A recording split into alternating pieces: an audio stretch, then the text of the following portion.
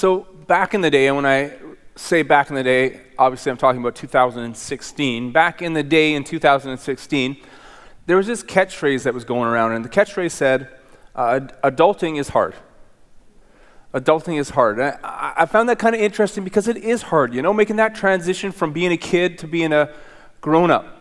There was this meme that went around at that time. It said, Mom, I'm an adult. Stop telling me what to do. Can you make me a dentist appointment? That's a perfect adulting meme. I think one of the reasons why adulting is hard is because life is kind of tough. Life can be difficult.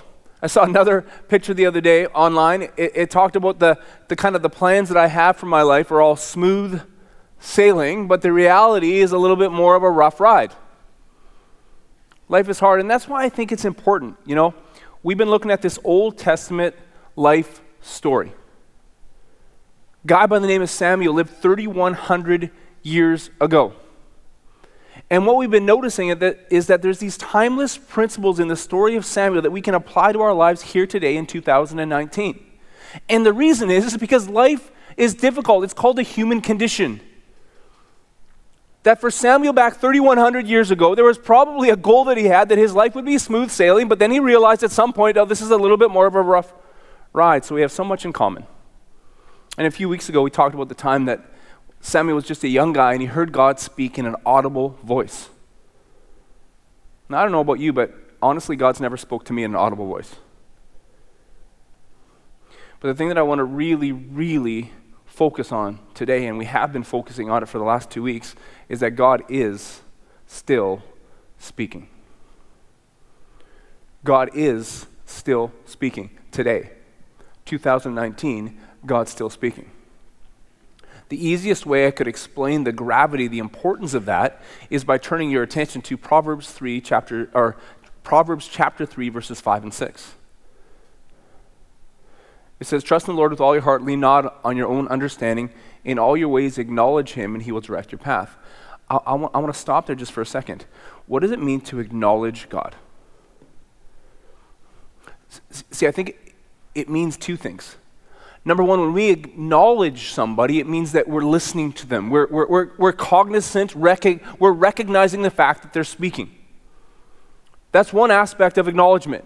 You are speaking, so I will listen. And so all over these last 3 weeks, I've been saying over and over again, we listen to his voice. God is still speaking, so we listen to his voice. But there's another part of acknowledgement I want to talk about today. And the other aspect of acknowledgement is to recognize someone's position. Do you understand? So we say, God is still speaking, so we listen to his voice. That's good. Can I tell you one more thing? God is still Lord, so we follow his lead. God is still speaking, so we listen to his voice, but he's still Lord, so we follow his lead. What I'm saying is this: he's still great, and he's still good, and he's still your father, and he still loves you, so you can trust him. He's still speaking, so we listen to his voice. He's still Lord, so we follow his lead. So important. I think the reason why there's so many people in so many North American churches especially that are living relatively powerless, ineffective lives is because they heard God speak once in their life. They recognized God's voice once in their life, and they gave their life to him, and since then, they've had no ability to listen to his voice and follow his lead. No acknowledgement, no inclination to listen to his voice and follow his lead. See, God's plan is that you would have a powerful life, a purposeful life, a joy-filled life. So you acknowledge him. He's still speaking, so you listen to his voice. He's still Lord, so you follow his lead. And then what? He'll direct your path. Where? Where? Well, according to John chapter 10, he'll direct your path to an abundant life. Fulfillment, purpose, power, legacy, hope, peace, even in the midst of chaos. According to Matthew chapter 11, he'll direct your path to a place of rest for your soul. According to Joshua chapter 1, he'll direct your path to a place of strength and a place of courage. According to Psalm 37, he'll bring you to a place called the desires of your heart.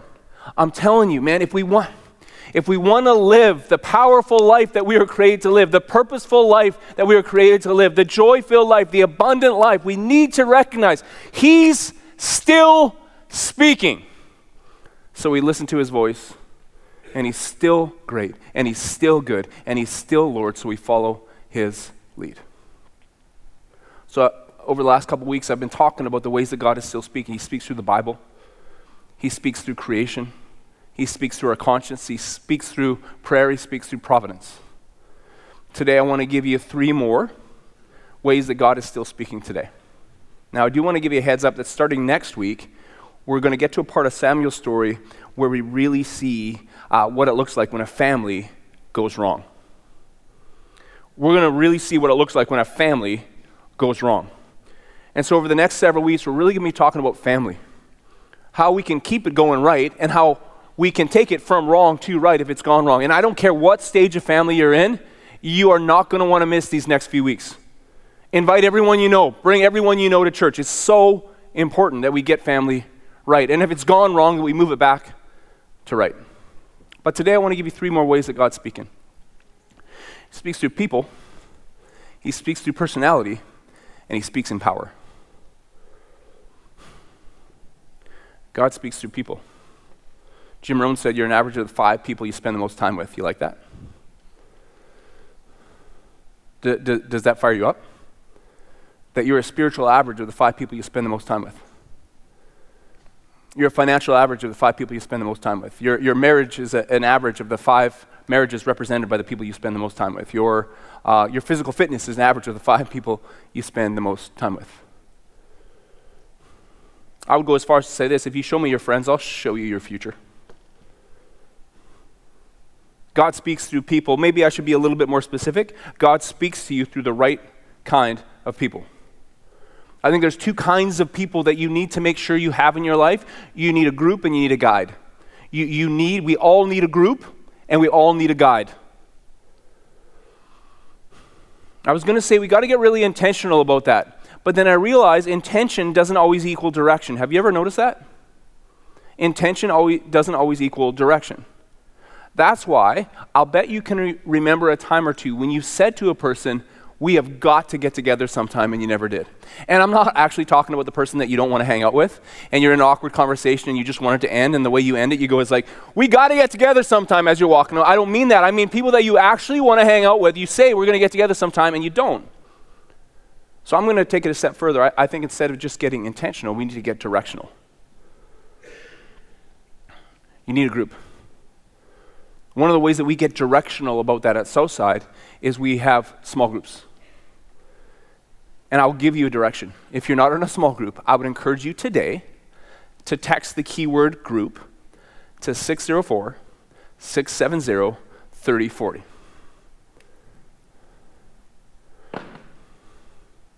So, well, Mike, you said we got to listen to the right kind of people. How do I know if the right kind of people are in a small group? We don't know for sure. I'll give you two reasons that they probably will be. Number one, every small group leader at this church is accountable and helped by and mentored by the leadership of this church. We take it real serious.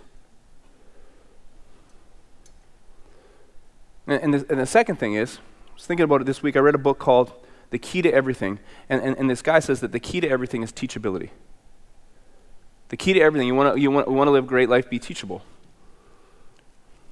Well, I want you to think about that. Spiritually speaking, what does that mean? Is that you come to a place in your life when you go, God, I want to listen to your voice and I want to follow your lead. What kind of people are in small groups? The kind of people who want to listen to God's voice and follow his lead. You really need a group. You need a group of people that are kind of in your stage of life, going through the stuff that you're going through, that can encourage you, that can call out the best in you, that can cheer you on, that can pray for you. You know, real you meet real them. It's important. Proverbs says it this way, says, for lack of guidance a nation falls, but victory is won through many advisors. You need a group. Second thing that we all need is we need a guide. We need a guide. In life, you know there's a difference between a travel agent and a tour guide. You ever notice that? Have you ever met a travel agent in life? Okay, a travel agent is somebody who wants to send you someplace that they've never gone themselves. Okay, a travel agent in life is someone who wants to give you advice on your marriage and they've never been married. A travel agent in life is someone who wants to give you advice on how to be a parent and they're not a parent. A travel agent in life is somebody who has all kinds of opinions and all kinds of attitudes and all kinds of instruction for you when they've never walked the road that you're walking. You don't need a travel agent, you need a tour guide. You need somebody probably older than you that's kind of walked the ground that you are currently walking. The way I've heard it referred to is this: you need somebody to pay your dumb tax for you. You need somebody to pay your dumb tax for you. Don't learn every lesson the hard way. Get a guide. Someone who's a little bit ahead of you in this walk that we call life. Proverbs 4 says this: the beginning of wisdom is this: get wisdom. That's a good first step. Hey, you know what the most important part of wisdom is? Get it. Listen to this: though it costs all you have, get understanding. Step 1 to being wise, get wisdom. Though it costs all you have, get it. Reminds me of a conversation I had with a young woman a few years ago. She said to me, there's no mentors in this church. There's no mentors in this church. There's no guides. And I found that weird, because there's just so many amazing women at this church. So many successful, faith-filled, purposeful women. There's no mentors. I said, I don't really know what you mean. She said, you know what? Like in the last month, I've asked 3 different women to take me out for coffee and no one's got back to me. You get it? She never read Proverbs 4. Though it cost you all you have, get it. You get what I mean? Like she should have been taking them out for coffee. Or going, preparing a lunch, taking it to her office and saying, hey, I bought us lunch. While we're eating, could I ask you a couple questions? Or for a young man who wants a mentor, say, hey, can I come over to your place and do yard work? And when I'm done doing yard work, could I hang out for a bit and ask you some questions? I want to pay the price to get wisdom. This is absolutely imperative for everybody, no matter what stage of life you're at. I've been feeling it really strong for me lately. As we kind of look ahead and we're, pushing towards 10,000, we got these goals. We want to bring more hope and we want to bring more help to this city, and we're building and we're adding a 4th service. And I just got to the point where I was like, man, I need some wisdom. So I found 3 guys that I've got really directional about in my life. I meet with each of them once a month, and then I meet together with them also. 3 guys are a guy named Carson Pugh. If you've been to Southside for a while, you've maybe met Carson before. He spoke here before. He's a world-renowned expert in leadership. He's written books on it. Other guy's George Franco. He's out of North Carolina. He's been a part of church leadership way, way, way longer than me. He's been a part of churches that blew past 10,000 and more. And the other guy's Mike Heppel, a Southsider here that has been in high-level leadership, not only in private business, but in publicly traded business as well. And each one of them brings an aspect to my leadership that I don't have right now. And I wanted to apply it also to our church. So this group of 3 guys, they're known as the Overseers Council. They pray for this church every day. You're going to get to know these guys really, really well. Because I want to get wisdom. Every single one of us, God speaks to the right kind of people. What are the right kind of people? Well, there's 2 kinds of people you need. You need a group, and you need a guide. Second way God speaks is through personality. You're a piece of work, right? There's really no one like you. Your spouse says, thank goodness. Don't do that during the sermon. No, you're super unique. There's things about you that are just like no one's exactly like you. And God meant it that way. And God actually speaks through your personality. You're looking for direction? You're looking to make a decision? Look at your personality. God has given every single person on the planet talents. Every single person on planet Earth, God has given them talents. In many ways, they're passed on genetically from your parents. So maybe if your parents were good athletes, you'll be a good athlete. If your parents were great at school, you'll be great at school. If your parents are really strong relationally, you'll be strong relationally. If your parents are super creative, you'll be super creative. If your parents have a lot of mechanical ability, you'll have a lot of mechanical ability. Pay close attention to that. God placed those talents inside of you. Listen to them. Look at them. And if you're in here today and you've given your life to Jesus, you've come to the point in your life where you said, Jesus, save me. The minute that you accept Jesus Christ in your life, not only do you have talents, he's also going to give you spiritual gifts. See, the minute that you sign up to be a Christ follower, he signs you up for this mission, which is to preach the gospel, tell the good news that says no matter who you are or where you've been or what you've done, Jesus saves. And that's a message that needs to get out. And he uniquely gifted you to do your part to spread that message. So you're very unique, and you need to pay attention to your uniqueness. You need to pay attention to your talents and your gifts because God speaks through them. So there's two things I want you to do. I want you to take some time over the next week. Maybe this needs to become a part of just what you do, period. I want you to ask yourself two questions. What makes me feel alive, and what makes me feel affirmed? You want to figure out more about your gifts and your talents? What makes you feel alive, and what makes you feel affirmed? What does make you feel alive? Because what makes you feel alive is different than what makes me feel alive, I bet.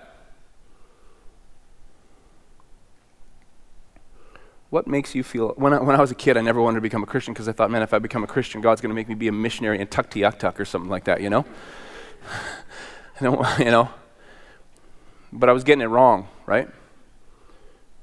Because there's a chance that if you give your life to Jesus, if you hand him your purpose, your past, your present, and your future, he might send you as a missionary to Tuktoyaktuk. And if he does, guess what? He'll know that that's exactly where you're going to come alive. Psalm 37 verse 4 says this, delight yourself in the Lord and he will give you the desires of your heart. So what makes you feel alive? Ask yourself that question at the end of the day, at the end of the month, at the end of the year. What made me feel alive? It can be real tricky. You got to spend some time reflecting on it because I'll tell you this, what you feel like doing is different than what makes you feel alive. Let me say that again because it's really, really important. What you feel like doing is different than what makes you feel alive.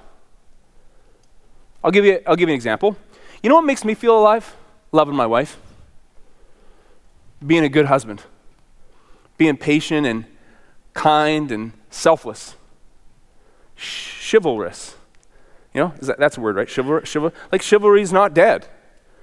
Not in the Manis house, I'll tell you that, right? Okay, so that makes me feel alive. And guess what?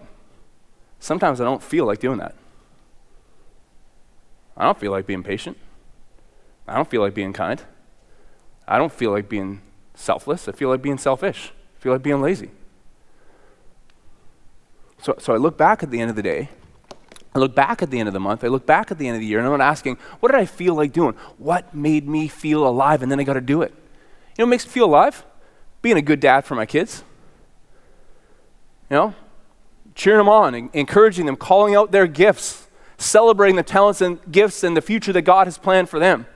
And guess what? Some days, I don't feel like doing that at all. I feel like being a completely lazy parent. You know what lazy parents almost always do? Listen, you know what lazy parents almost always do? They catch their kids doing something wrong. Wow. Wasn't that hard to catch your kid doing something wrong? I bet you had to wait a good second for that to happen, you know? And it's real lazy and it's real insipid because what it does is it gives you the sense that you're actually accomplishing something when you're not. Because you don't want to put in the hard work to catch them doing something good. So you just like blast at them and blast at them and tear them. You know what makes me feel alive? Being a dad that celebrates my kids. But I don't always feel like it. You get what I mean? You know what makes me feel alive? Hanging out with people once in a while. Like real me and real them. Like real. But man, like I don't always feel like doing it. I'm an introverted person. And so for me, like Like, I can't hang around people 24/7. It drains me. But I got to be around good people once in a while. It makes me feel alive. But what happens in my life is when I get super stressed and when I get super anxious, what do I have a tendency to do? I just isolate myself. Can anyone here relate? So the stuff that would make me feel alive, I don't feel like doing. Here's another one. I feel alive when I spend some time outside. Go for a walk, do some yard work, play some golf even, But I don't always feel like doing it. I don't know why. I just want to be a couch potato. So you ask yourself, not what do I feel like doing? Ask yourself, because what makes you feel alive, some of it will be like me, but a lot of it will be completely unique to you. So ask yourself that, because God's going to speak through that. Like, one of the things that I realized years ago for me is what makes me feel really alive is when I can have a chance to help somebody else tell a great story with their life. And that makes me feel alive. So I've been so blessed and so thankful for the chance to be a teacher and a coach and a pastor and a preacher. It's been amazing. I think it was Howard Thurman who said this: don't ask yourself what the world needs. Don't ask yourself what the world needs. You know what I mean? Supply and demand, and what is the economy? Don't ask yourself what the world needs. Ask yourself, what makes me come alive? Because you know what the world really needs? More people who have come alive. So what makes you feel alive? God's going to speak through that. So take the time to listen. And what makes you feel affirmed? What do other people, what are they affirming you? What are they noticing you? What are you good at? Two kind of people you want to avoid in this discussion is people who leave you discouraged and people who leave you delusional. I should have mentioned earlier, it's really important, the 5 people you spend with. Did I say that already? It's really important. And here's one of the reasons you can't hang around discouraging people all the time. Because there's some kind of people who will leave you discouraged. That's a lazy parent who's just so great at catching their kids doing something wrong. Remember years ago I did a basketball tryout. And this kid had moved into Chilliwack from a different city, and so I'd never seen him play basketball before. So we're doing tryouts. Kid's 6'3". He had close to a 30-inch standing vertical. A 30-inch standing vertical. That means nothing at all to you. It's high. It's really cool, okay? And he ran like a gazelle. I mean, the guy was just like graceful. So we get to the end of the tryout, and I punch him in the chest, because that's what I do. I punch him in the chest, and I go, man, you're an athlete. He says, no, I'm not. I'm not athletic at all. I said, what? He said, yeah, my dad just says I got 2 left feet.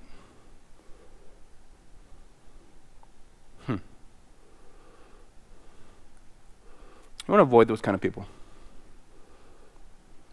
The armchair critic that just seems to have this great ability of catching you doing something wrong. And you also want to avoid people that leave you delusional. Those are just, they're flatterers, they're liars. They're just going to tell you stuff to control you.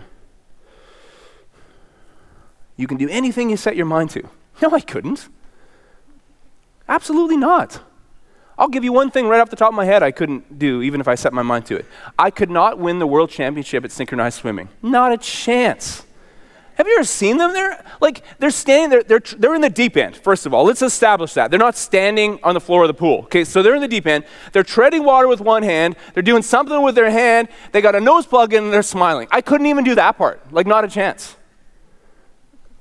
There's some people who would just lie to you to control you. They're flatterers. If someone ever comes up to me and says, Mike, you have such a beautiful singing voice. I'm like, liar. I know, you know what I mean? I'm never listening to that person again. But you know what? What you're going to find around you, if you get the right kind of group, and if you get the right kind of guide, you're going to find some truth-telling encouragers. Listen. Listen to them affirm you. Listen to the affirmation, because God's going to speak through that. God is still speaking. So we listen to his voice, and he is still Lord, so we follow his lead. Number 1, he speaks through people. You need a group and you need a guide. He speaks through your personality. Don't ask yourself what the world needs. Ask yourself, what makes me come alive? And thirdly, God speaks in power. So we get to the part of the Samuel story where he's just a young guy and God's speaking to him in an audible voice. God's never spoke to me in an audible voice. You read through the Bible and there's this time that God spoke to Moses out of a burning bush. God's never spoke to me out of a burning bush. But God has spoken to me in power. Not in an audible voice, but in a deep, heart level, gut level knowing. And God wants to speak to you in the same way. God still speaks in power. Expect it. Expect it. I think the first time God ever spoke to me like that was in the middle of the night, in the middle of January, in the middle of Red Deer, Alberta, walking up the South Hill. And God basically just said, you've been running and running and running and running and running and running and running, and it's time to rest. He said, I'm the more that you've been running after anyways. And I responded, and he saved me. I remember God speaking to me this deep, heart-level knowing when I was walking out of my last final exam of my bachelor's degree on my way to go to law school, and God said, be a teacher instead. I remember when Corinne and I were deciding whether or not we were going to adopt 2 amazing little boys from Haiti. And Corinne knew right away, but I wasn't sure if we could do it. I didn't know if we had the talents and the gifts and the ability and the resources to pull it off. And we knew that we had to come into agreement, And so I was just praying and asking God. And I remember the moment I was driving by Chiam Golf Course and God spoke. It was this deep heart level knowing. It was real simple. He said, if I bring you to it, I'll get you through it. Man, am I glad he did. A few years ago, I was flying. I was watching Lucas play basketball at Edmonton, flying back into Abbotsford. I remember as the plane was descending, I looked out the window and I saw all these little houses, And God spoke to me in this moment and he said, those houses aren't little, in fact, they're life-size. Those are life-size houses. And in every one of those life-size houses, there's a life-size story playing out. And sometimes the story is good.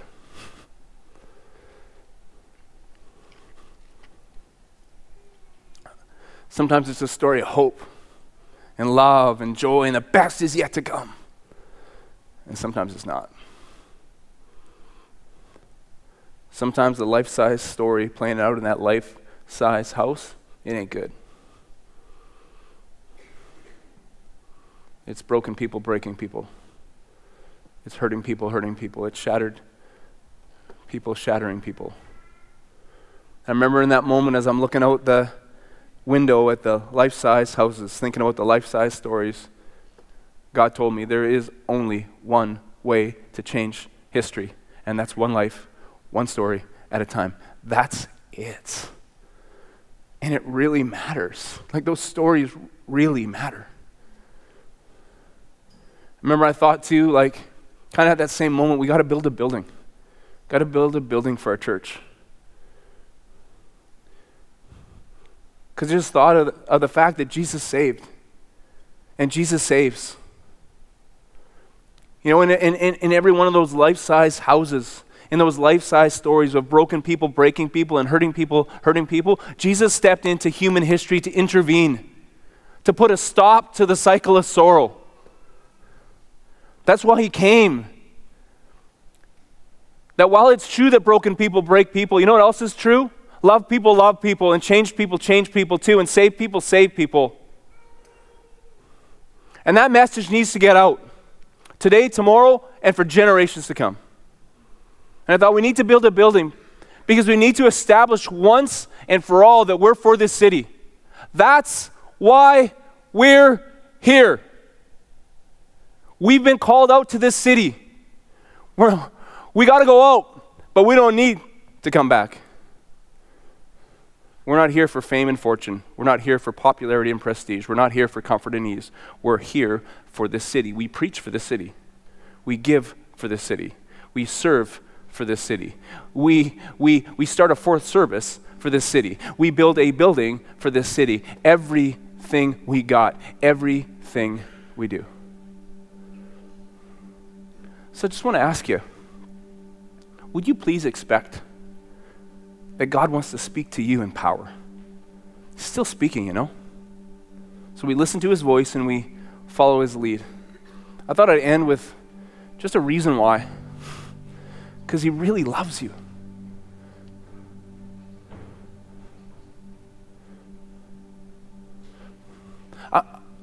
I don't mean the good, well-behaved person sitting to your left.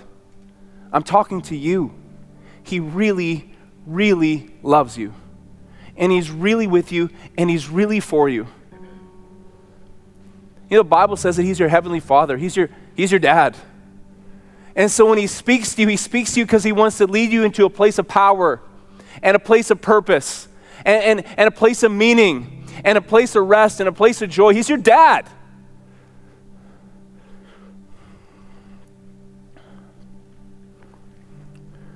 I'll close with this story. Years ago, we dropped Lucas off at a place called Briarcrest in the middle of Saskatchewan to go to college and to play basketball. The next day, Corinne wrote a story called 5 Minutes. That's going to be an issue. I'm going to try to read it. I found a picture yesterday. It was in a box of photographs that I never got around to putting in albums. It was a picture of my son, Lucas, at a year old, in his sleeper, sitting on the floor, his tiny legs crisscrossed, looking up at the TV, mesmerized by a purple dinosaur. I held that picture in my hands and my throat started to constrict. I was filled with this strange longing to pick him up and to smell his hair. I knew it would have smelled like No More Tears shampoo. Lucas is 18 now. 18. His hair smells like sweat. And his bedroom smells like the inside of a running shoe. He doesn't watch the purple dinosaur anymore. He wouldn't let me scoop him up anyway. Or he wouldn't let me scoop him up, and anyway, he outweighs me by 70 pounds. Did I know 17 years ago just how precious the smell of No More Tears was? How fleeting and glorious was the feeling of a 1-year-old in my arms. I remember feeling tired a lot. I remember thinking that the busyness and the sleepless nights and the chaos would never end. And then it did. And I am left standing open-mouthed, choking back tears outside a dorm room 1,200 miles from our living room, hugging a 6-foot-tall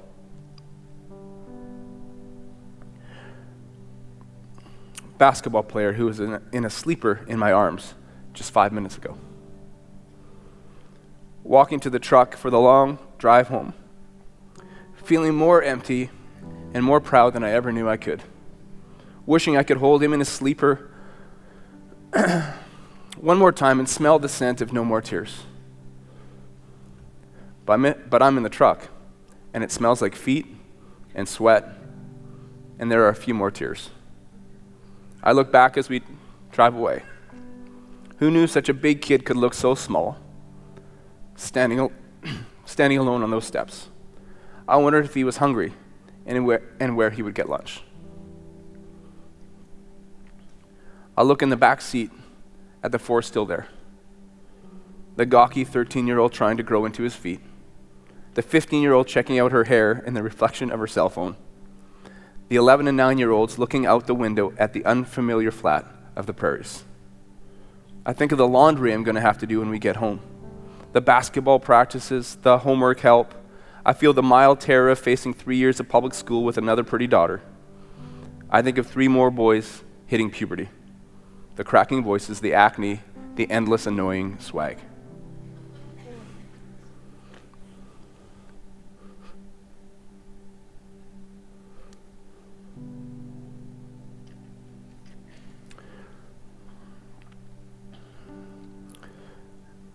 And then I think again of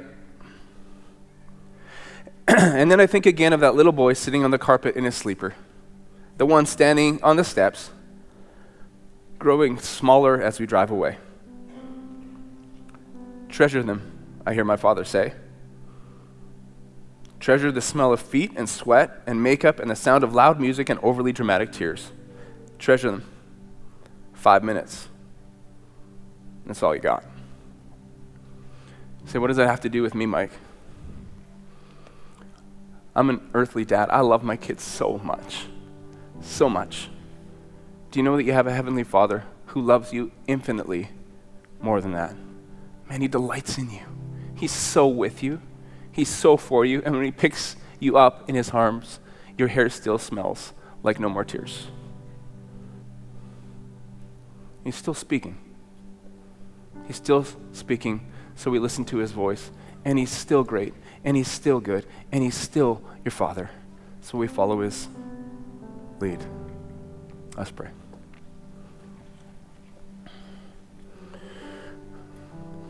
Jesus, thank you that you go before us, that it was your plan that we would be here today, this moment, to hear exactly what you had for us. We're so thankful that you walk beside us every step of the way through the smooth sailing and through the rough ride. And that you go behind us and you guard behind us. You give us complete and total forgiveness and a fresh start. Thank you that you still speak. We're going to listen. Thank you that you're still Lord. We're going to follow because you're great and you're good and you're with us and you're for us. And we are so grateful. In your name, everyone said, amen. I love you guys. Have a great week. Thanks for joining us. We'd love to see you at any of our 3 Sunday services held at Sardis Secondary School on Stevenson Road in Chilliwack, British Columbia. For more information, please visit southsidelife.com.